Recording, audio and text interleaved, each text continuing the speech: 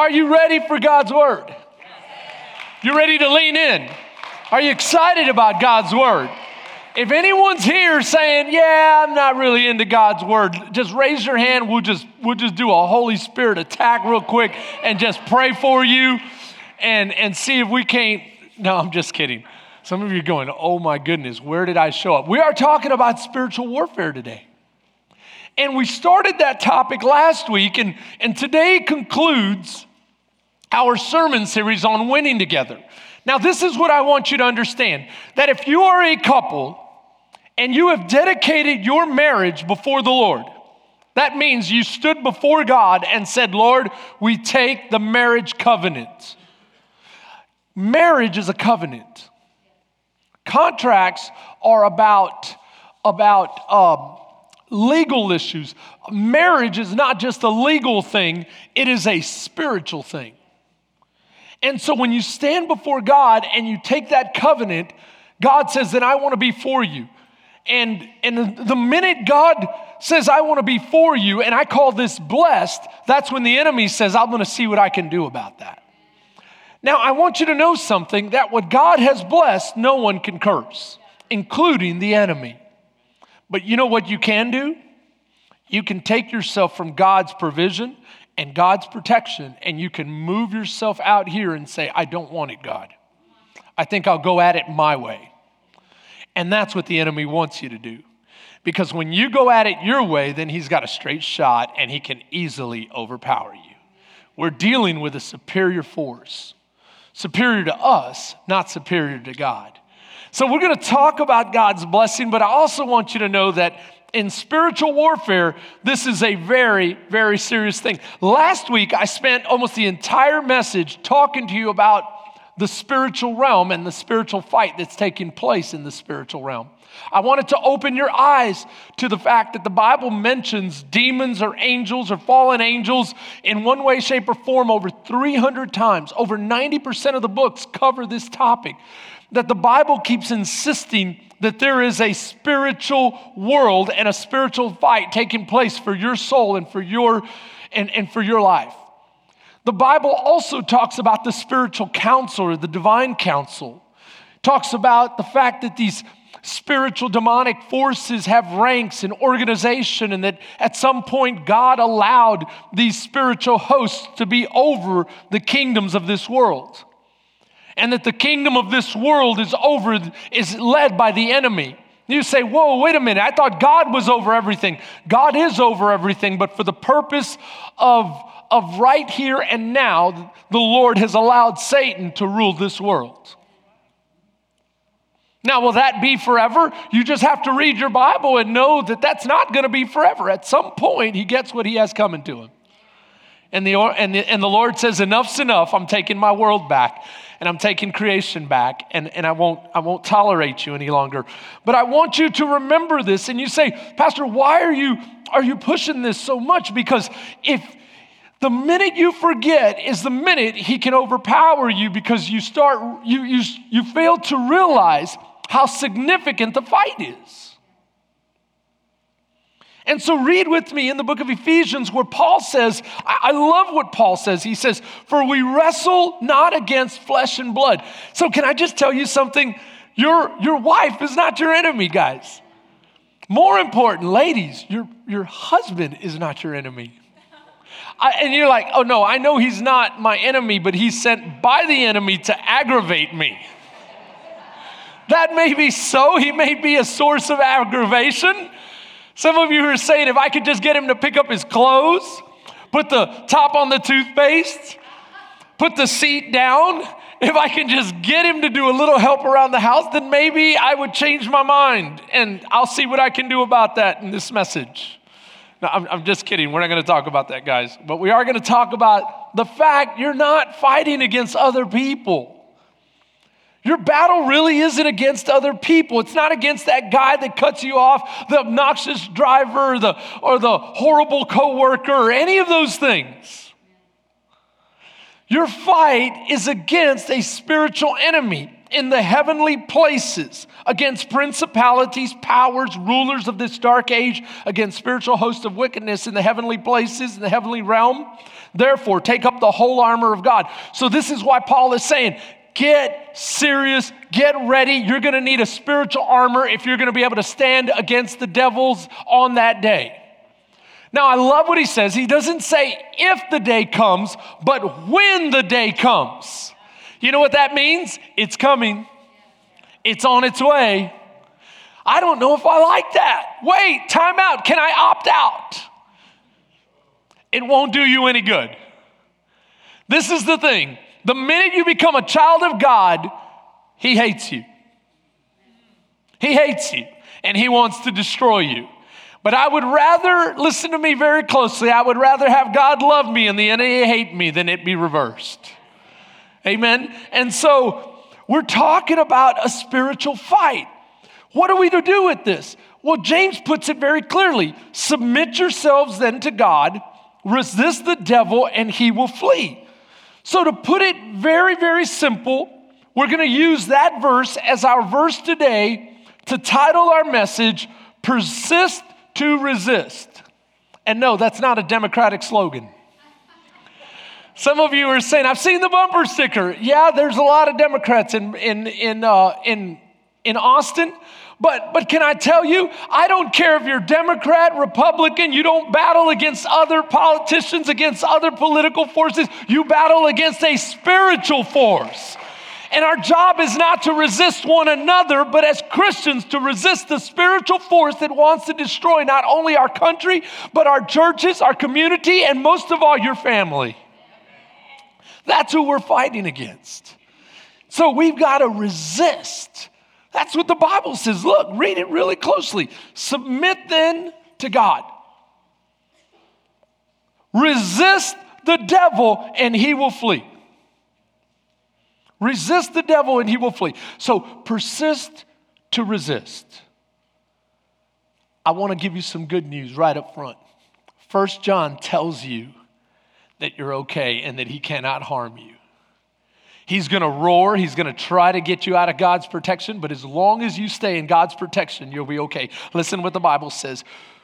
We know that anyone born of God does not continue to sin. That means as long as we submit to God and stay under his covering, then this is the promise we have. The one, now notice the one is capitalized. Who is that one?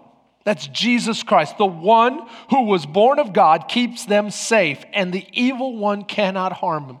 Can I tell you, the evil one cannot harm you? He cannot harm you. So when you resist him, you need to stand in the faith that doesn't matter his attack, he cannot harm you. See, we're talking about spiritual warfare is a satanic attack. What's a satanic attack? Well, we said last week, it's a strategic assault by the enemy upon you as an individual with the purpose of doing you harm, either in your spirit, your soul, or your body. Spirit, mind, your emotional framework, or your body. Now, I want to submit to you that the soul stands between the spirit and the body. Stands between the spirit on this side and the carnal flesh on this side. And so the body has always been referred to in spiritual terms or in biblical terms as the flesh. What's the flesh? The flesh is that fallen state that connects us to this world and this realm that Satan is over.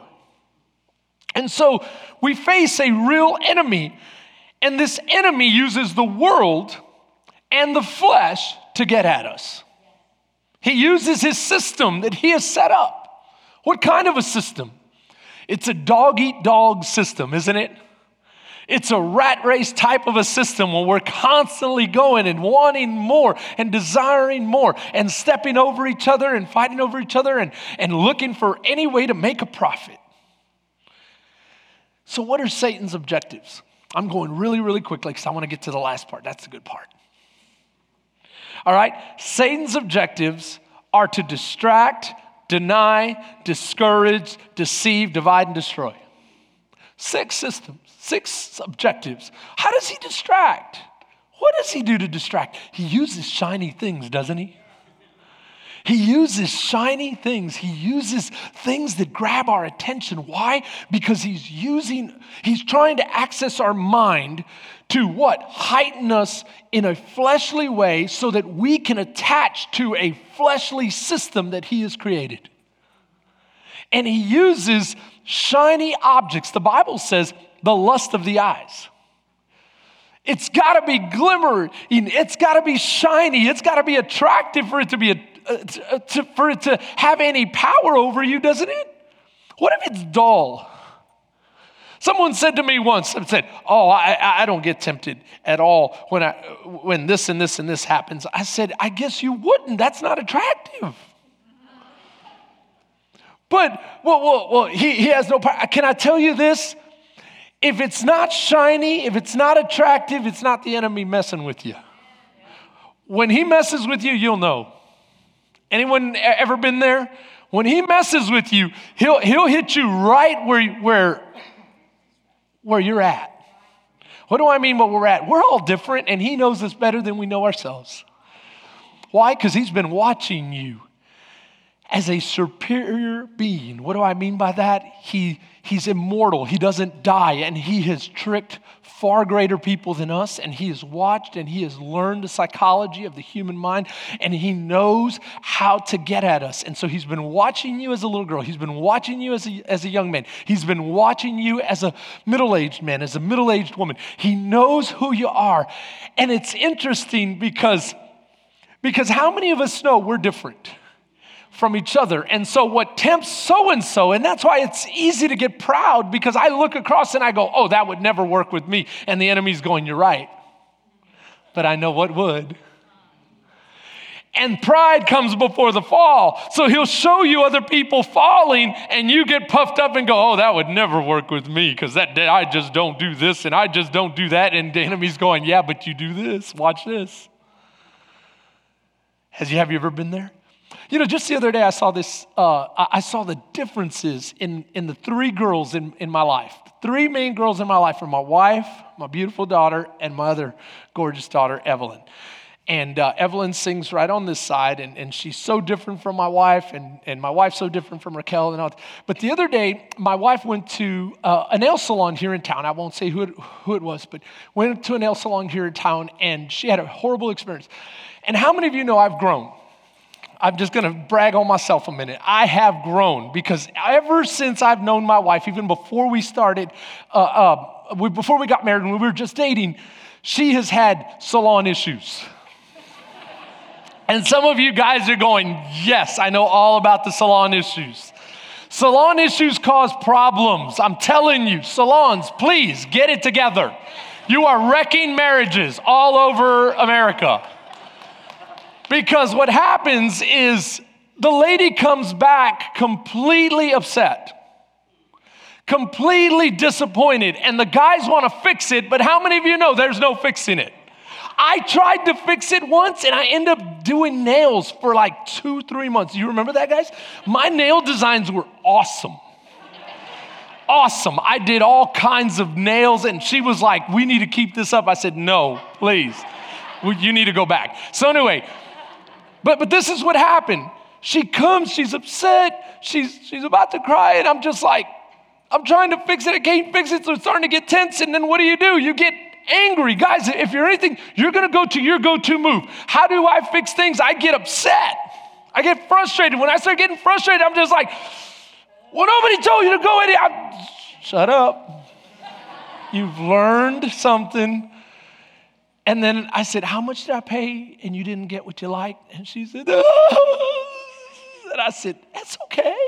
That's all right, baby. I'm so sorry you feel that way. I wish I could do so. Is there anything I can do?" "Well, you can pay to get some more done."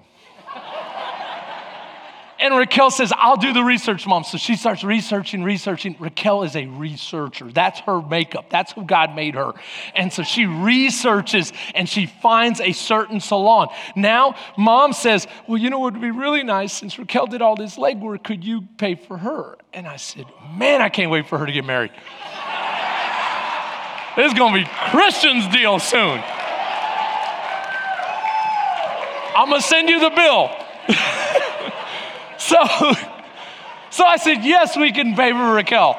And then they come and say, but Evie really feeling left out. She's 14 now. You see where this is going. The enemy's subtle. He works on you. No, I'm just kidding. No, your wife is not your enemy, remember. So I rebuked the devil right there. No. So what happens is they get together, they're going to the salon. I'm driving him because Honey and I are going to run some errands. And I'm driving and I go, where's the address? And so she's telling me where to go. And I go, whoa, wait a minute. You said north side of Austin. I'm thinking Domain. This is like, ay Dios mío. This is like when you go rescue someone from drugs, that's where you go. This ain't the good side of north. This isn't Domain, Arboretum. I'll just put it like that.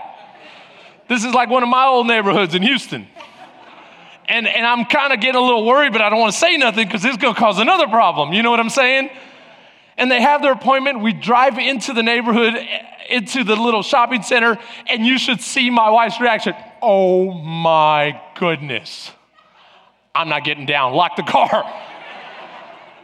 And Raquel's like, but I researched it so well. I spent an hour, I read all the reviews, and there were pictures, and so you see the two personalities. One's like, nope, I'm done. The other's going, I'm going on my research. And the one in the back's going, this is awesome. I've always wanted to go to a ghetto salon because they know how to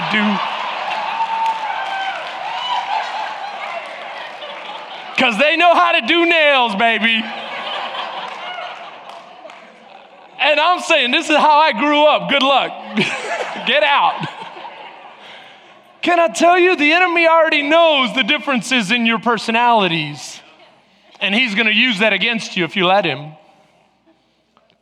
He's going to use that against you if you let him. You face a serious enemy who wants to distract you. He'll use shiny things. He wants to deny God what his God-given right, or not, what his right is. And his right is to have you bring him worship as one of his children. He's going to try to deny that to God. How? Because if he distracts you, then you won't worry about God. You'll get so caught up in the world and what he'll discourage you by speaking straight into your mind. He battles you up here between the ears. What is he going to tell you? I'll tell you what he's going to tell you. You're not enough. You're not enough. You're not enough. You're not good enough. Your marriage will never make it. Your relationship's over. There's nothing you can do about it. You're this, you're that, you're this, you're that. Can I tell you, stop arguing with him.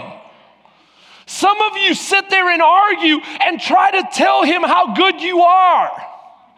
Can I tell you, that will never work, because when you're saying it, you're trying to convince yourself too.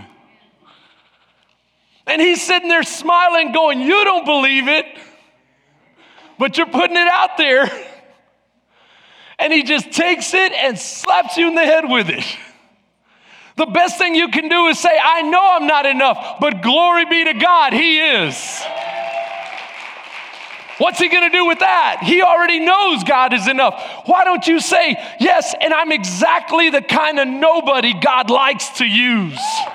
Because the Bible says he uses the inferior. He uses the foolish. He uses the stupid. He uses the ones that don't have, the ones that are broke, the ones that are unintelligent. He uses people just like me.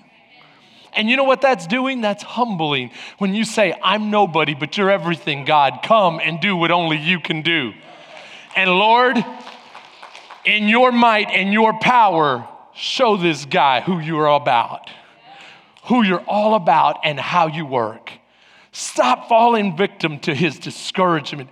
He uses deception to deceive us and to thwart our purpose.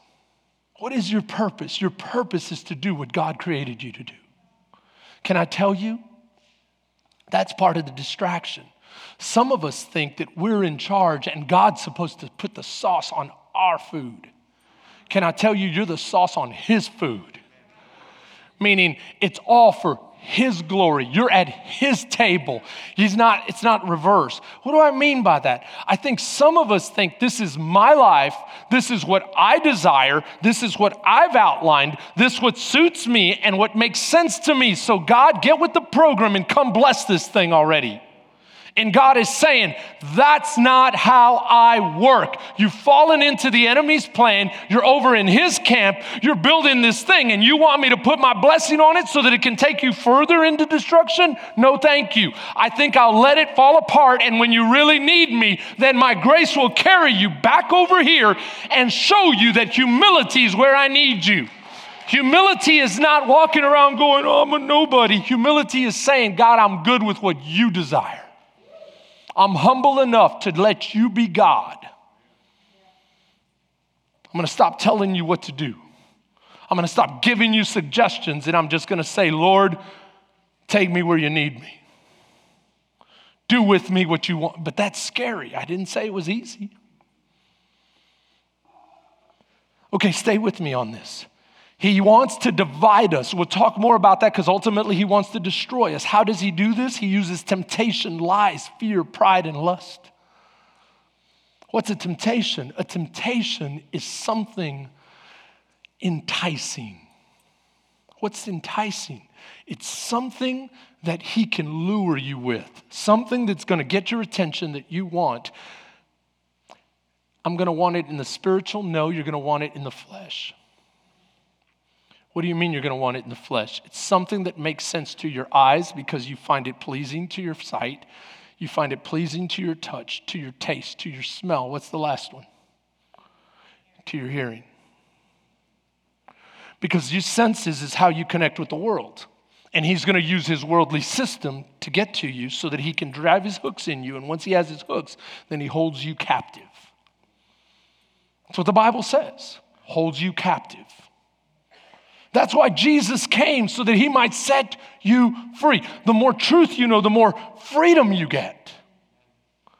This is true. You say, but Pastor, how am I supposed to defeat this enemy? You have to realize how he works. He's going to work in your mind, but he's going to work by getting you heightened in the flesh. Look at that list again. He's going to tempt you. Then he's going to lie to you. He's going to tell you that what he's saying is true and that God somehow is trying to hold you back, trying to keep his best from you, trying to not give you what you deserve. Once he gets you thinking that way, then you start fearing you're missing out. Isn't that what Eve thought? I'm missing out. God is holding back this knowledge of good and evil. Somehow I could learn to be like God. The lie, the fear, the pride of life. I want to be like God, and the lust for what you don't have. That's what he's trying to show you. Don't you want this? Don't you want this?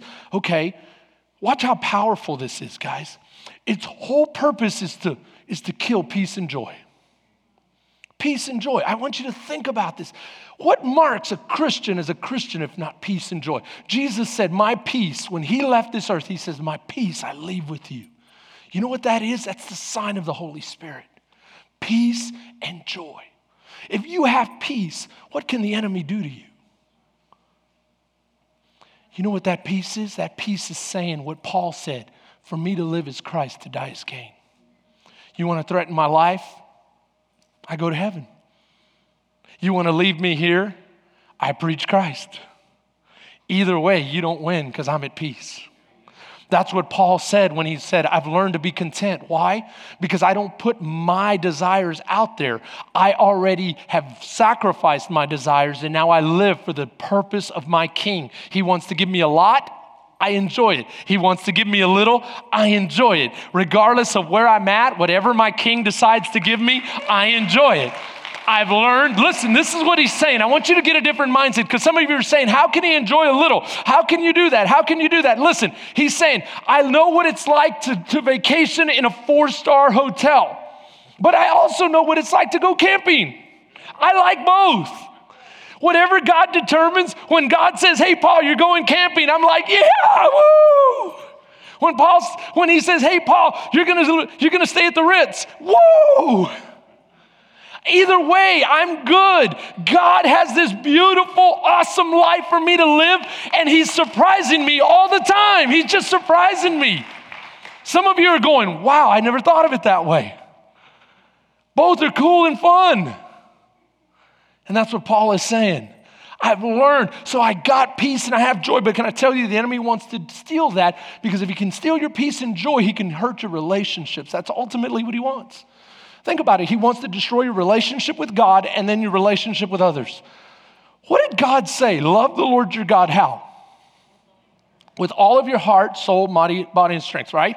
How does he attack you? Soul, body, and spirit.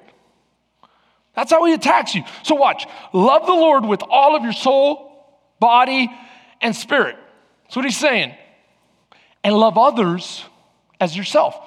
So if you want to boil with Christianity down to one verse, it's you love God and then you love others, the sign of the cross. He's going to attack your relationship with God and he's going to attack your relationship with others starting in your home. But how does he do it? By turning peace and joy against you.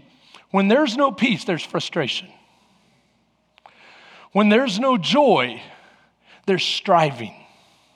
Not only striving and frustration, this is the way it works. Insecurity, I'm not enough, I need more. This is not fulfilling to me. When I'm not fulfilled, then I'm short with my children, I'm short with my spouse, I'm short with my husband. I'm filtering everything through that. Now I'm thinking he doesn't think I'm enough, she doesn't think I'm enough, and you start fighting against each other, and before long, you're at odds, and you view each other as the enemies because you're the source of my frustration. No, she's not. No, he's not. It's the enemy. He's playing a game on you. You need to stop.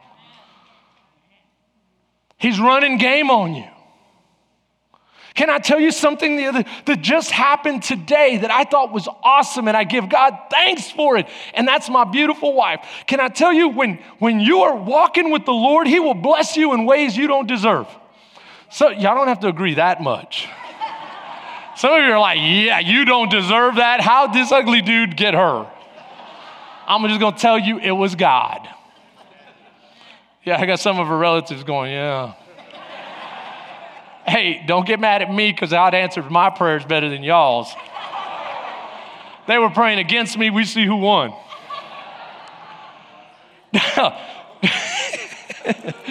I just want to say this.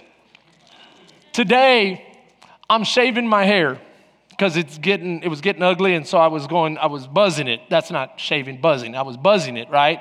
And I look in the mirror and I go, man, babe, I'm getting old. I'm bald. Man, some of y'all celebrating too much. I'm going to come over here. I said, I'm getting old, Jacob. I'm getting bald, you know? I said, you remember when I was young and good looking? And she goes, baby, you're better looking than ever. She goes, I love that hairdo. I'm like, what hairdo? But it just reminded me, I'm like, man, that's the way we're supposed to be with one another. And when God is king in our lives and the enemy is out and we don't allow him to turn us against each other. See, this is the thing. If God be for you, who can be against you? But the enemy will try to trick you and get you out from God's provision so then he can attack you. As long as you remain under God's covering, there's not a thing he can do to you. And he may not like it, but everything he'll do will only bless you. How do you stay there? That's what we're going to talk about here. How do we honor our relationships? We got to guard our mindset. Listen to what the Bible says here. So I tell you this and insist on it in the Lord, that you must no longer live like the world does. That's what the Gentiles mean. Don't live like the world. How does the world live? Gratifying their flesh. Live like the kingdom of God, a child of God, for the Spirit. For the Spirit. Okay, watch this.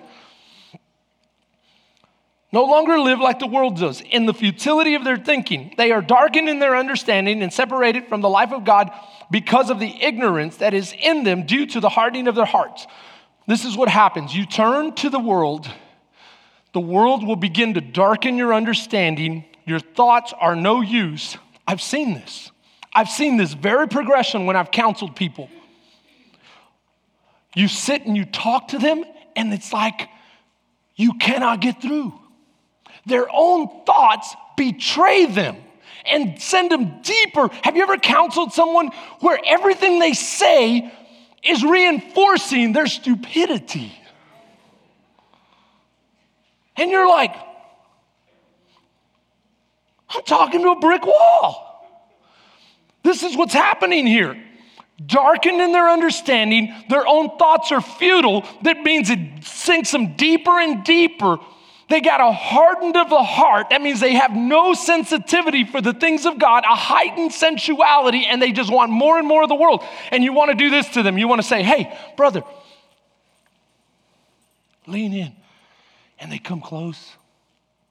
First they're angry, And I say, I don't have to counsel you. We don't have to do this. I got a good family. But if you want help, Well, yeah, I guess. What? I need to whisper something. They get real close. Quit being so cabezudo. That comes from my daddy. My daddy used to say, quit being so hard-headed. You just want to smack somebody and go. I mean, you say that's counseling 101. Absolutely it is. Sometimes that's the only way. You got to slap brother good if you want him to get it sometimes. Some of you are saying that is so bad.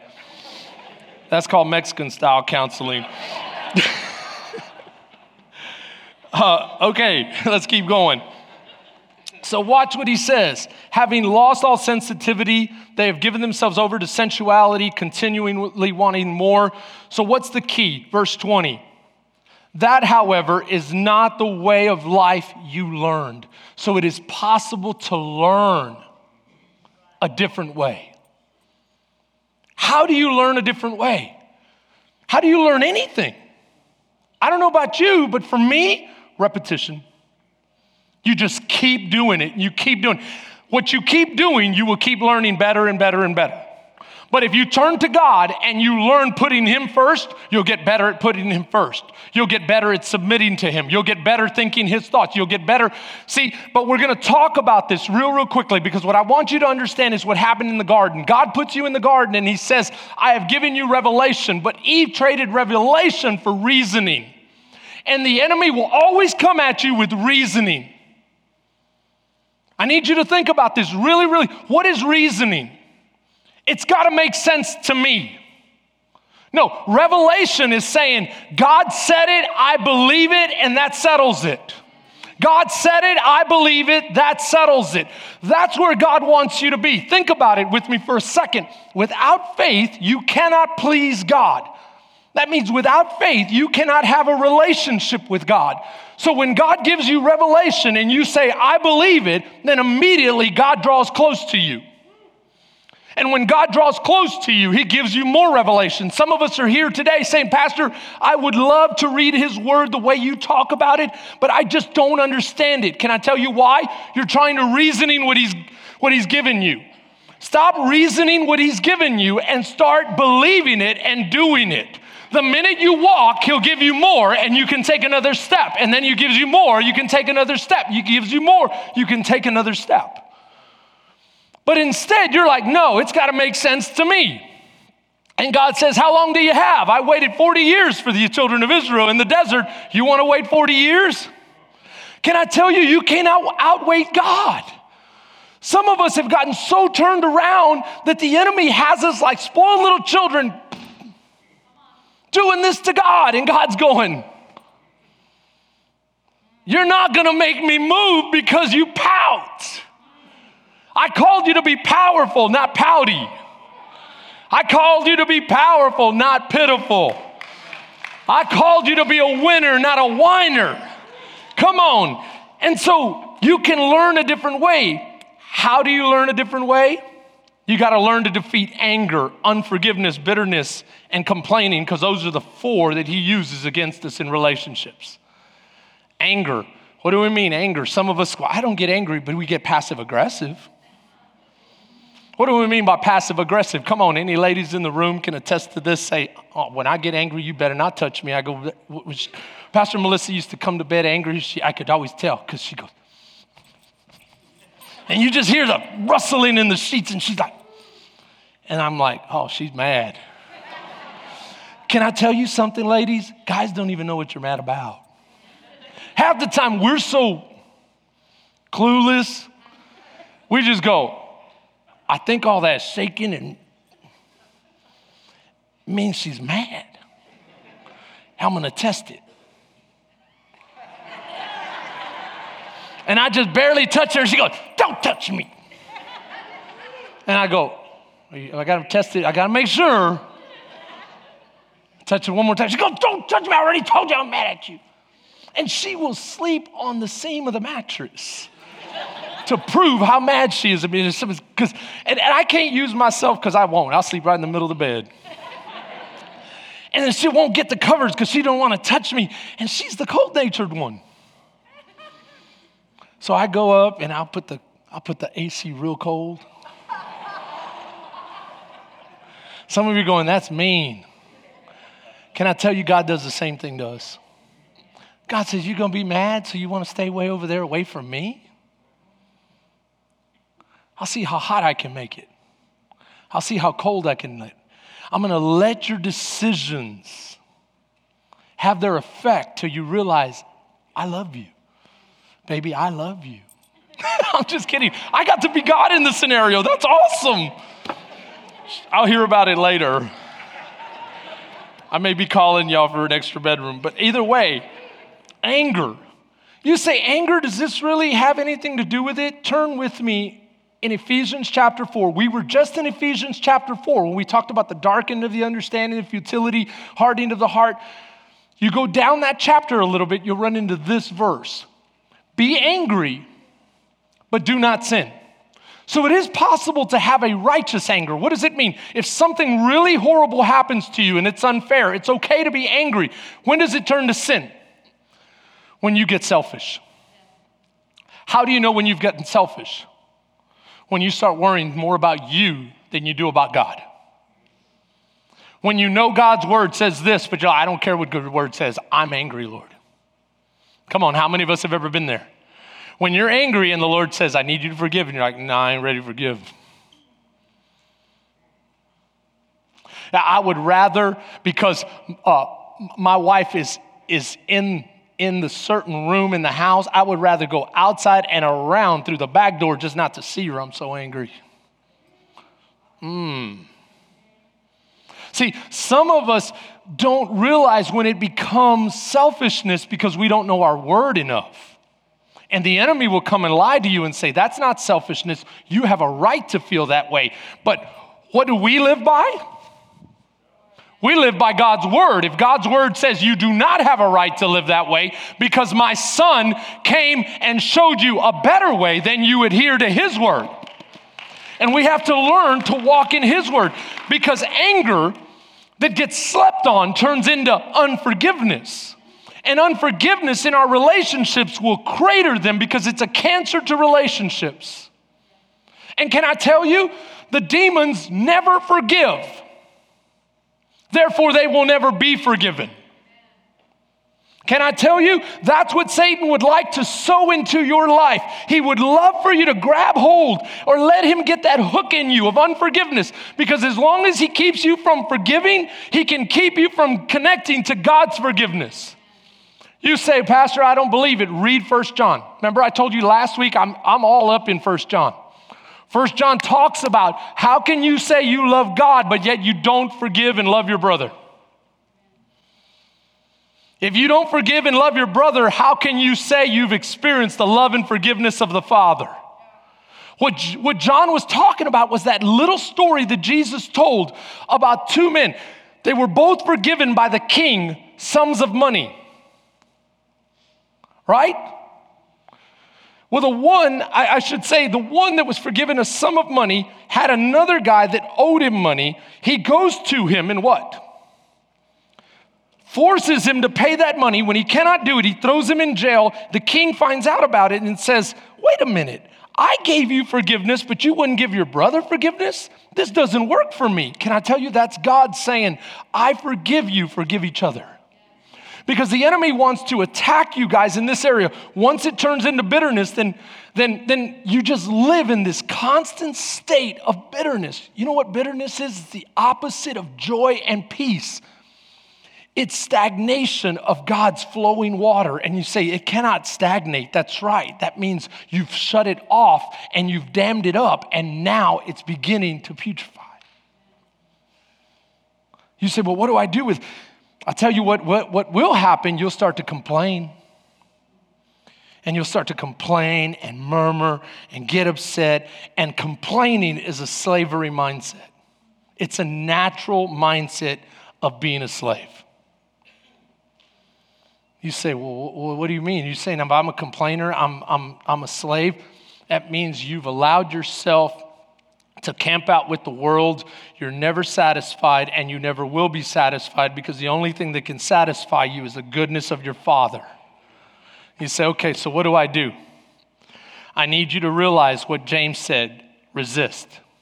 How do I resist? Well, turn in your Bibles, because I'm going to read the first part of that chapter and see if we can get any clues. Watch what he says. In chapter 4, verse 7, he says, submit to God and resist the devil. Simple instructions. But do you realize he gives us the context before he gets to that simple instruction? And it's found in verse 1. Read with me. What causes fights and quarrels among you? Anyone want to know? Well, James is about to tell you. Don't they come from your desires that battle within you? You desire, but you do not have, so you kill. You covet, but you cannot get what you want, so you quarrel and fight. You see what the enemy's trying to get you to do? He's trying to get you to chase after the world, because when you chase after the world, you become part of that dog-eat-dog mentality. And that dog-eat-dog mentality doesn't give you what you need to really love your children and your spouse the way you're called to, and to love your brothers the way you're called to. Why? Because you're always on edge, and you're always wanting, and the less satisfied you feel, the more you take it out on others. That's the truth. When you don't feel satisfied, it's going to show up in the way you treat others. Watch, it's right there. You do not have because you do not ask of God. When you ask, you do not receive because you ask with wrong motives. So you're over here and you get frustrated and you hear a message, you're like, Lord, I just want... And God's like, I'm not going to give you a thing, because as long as you're facing that direction, when I bless you, you're going to go deeper. No. What you need is a mighty move of grace. Watch this. You adulterous people, don't you know that friendship with the world means enmity with God? Same thing that 1 John says. Do not love the world or the things of the world, for the world is passing away in all of its lusts and all of its desires. Watch this. Therefore, anyone who chooses to be friends with the world becomes an enemy of God. Or do you think that Scripture says without reason that he jealously longs for the Spirit he has created to dwell in us, but he gives us more grace? Okay, here's the grace. You want to know how you get that powerful thing called grace to swoop you out of there and to transform your life? This is how you do it. God opposes the proud. Stop being proud and show favor to the humble. Start being humble. That's the key. Humble yourself, and God will come and lift you up on eagle's wings and transport you over here before his throne of grace, and he will begin to answer your prayers. You got to be humble. You say, I don't get it. Turn with me to 1 Peter. Watch what he says there. Be sober and vigilant. Be sober and be vigilant. What does it mean? It means you have to have a lookout. Because the devil is like a roaring lion. I'm running out of time, but the other day, my kids and Christian's my witness. I don't know, not that I don't trust my girls, but they saw a wolf in our neighborhood. And I know what Texas Parks and Wildlife says, there are no wolves. Can I tell you, there's plenty of people capturing wolves on film. And these guys saw one. So now when I go walking, I'm like, I got a gun here, I got a knife here. I'm like Rambo, man. I'm just like, some of you need to start walking around like this. Spiritually, looking like, where's the enemy trying to get in and attack my family? Not on my watch, Some of you are walking like Little Red Riding Hood, having conversation with the wolf. Like, are you kidding me? Me and the wolf aren't gonna talk. Listen to what he says. Be vigilant because your adversary, the devil, is like a roaring lion seeking who he may devour. There's that word again, resist him. Steadfast with faith. Remember faith. You go, yeah, but it doesn't make the connection with humility. Go up a few verses. Watch this. Likewise, you younger people, submit yourselves to your elders. That's me. Submit to your pastors. Submit to your leaders. He's trying to sever relationships. Watch this. It takes humility to submit. Yes, all of you be submissive to one another and be clothed with humility. For God resists the proud, but he gives grace, that supernatural agent that will transport you.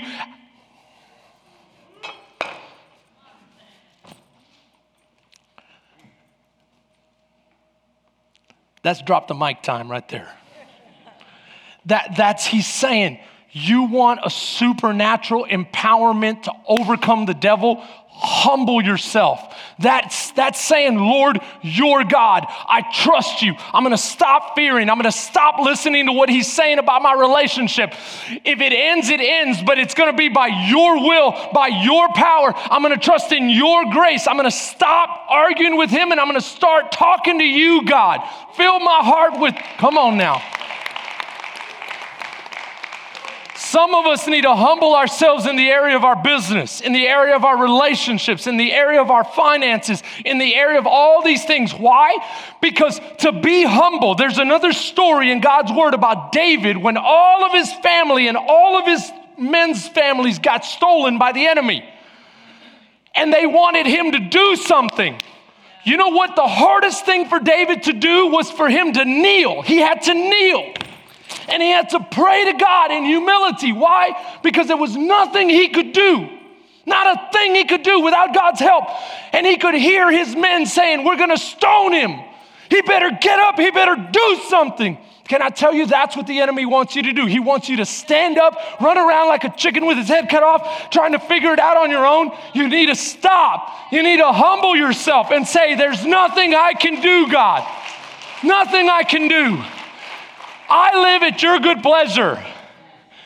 You are my commander in chief.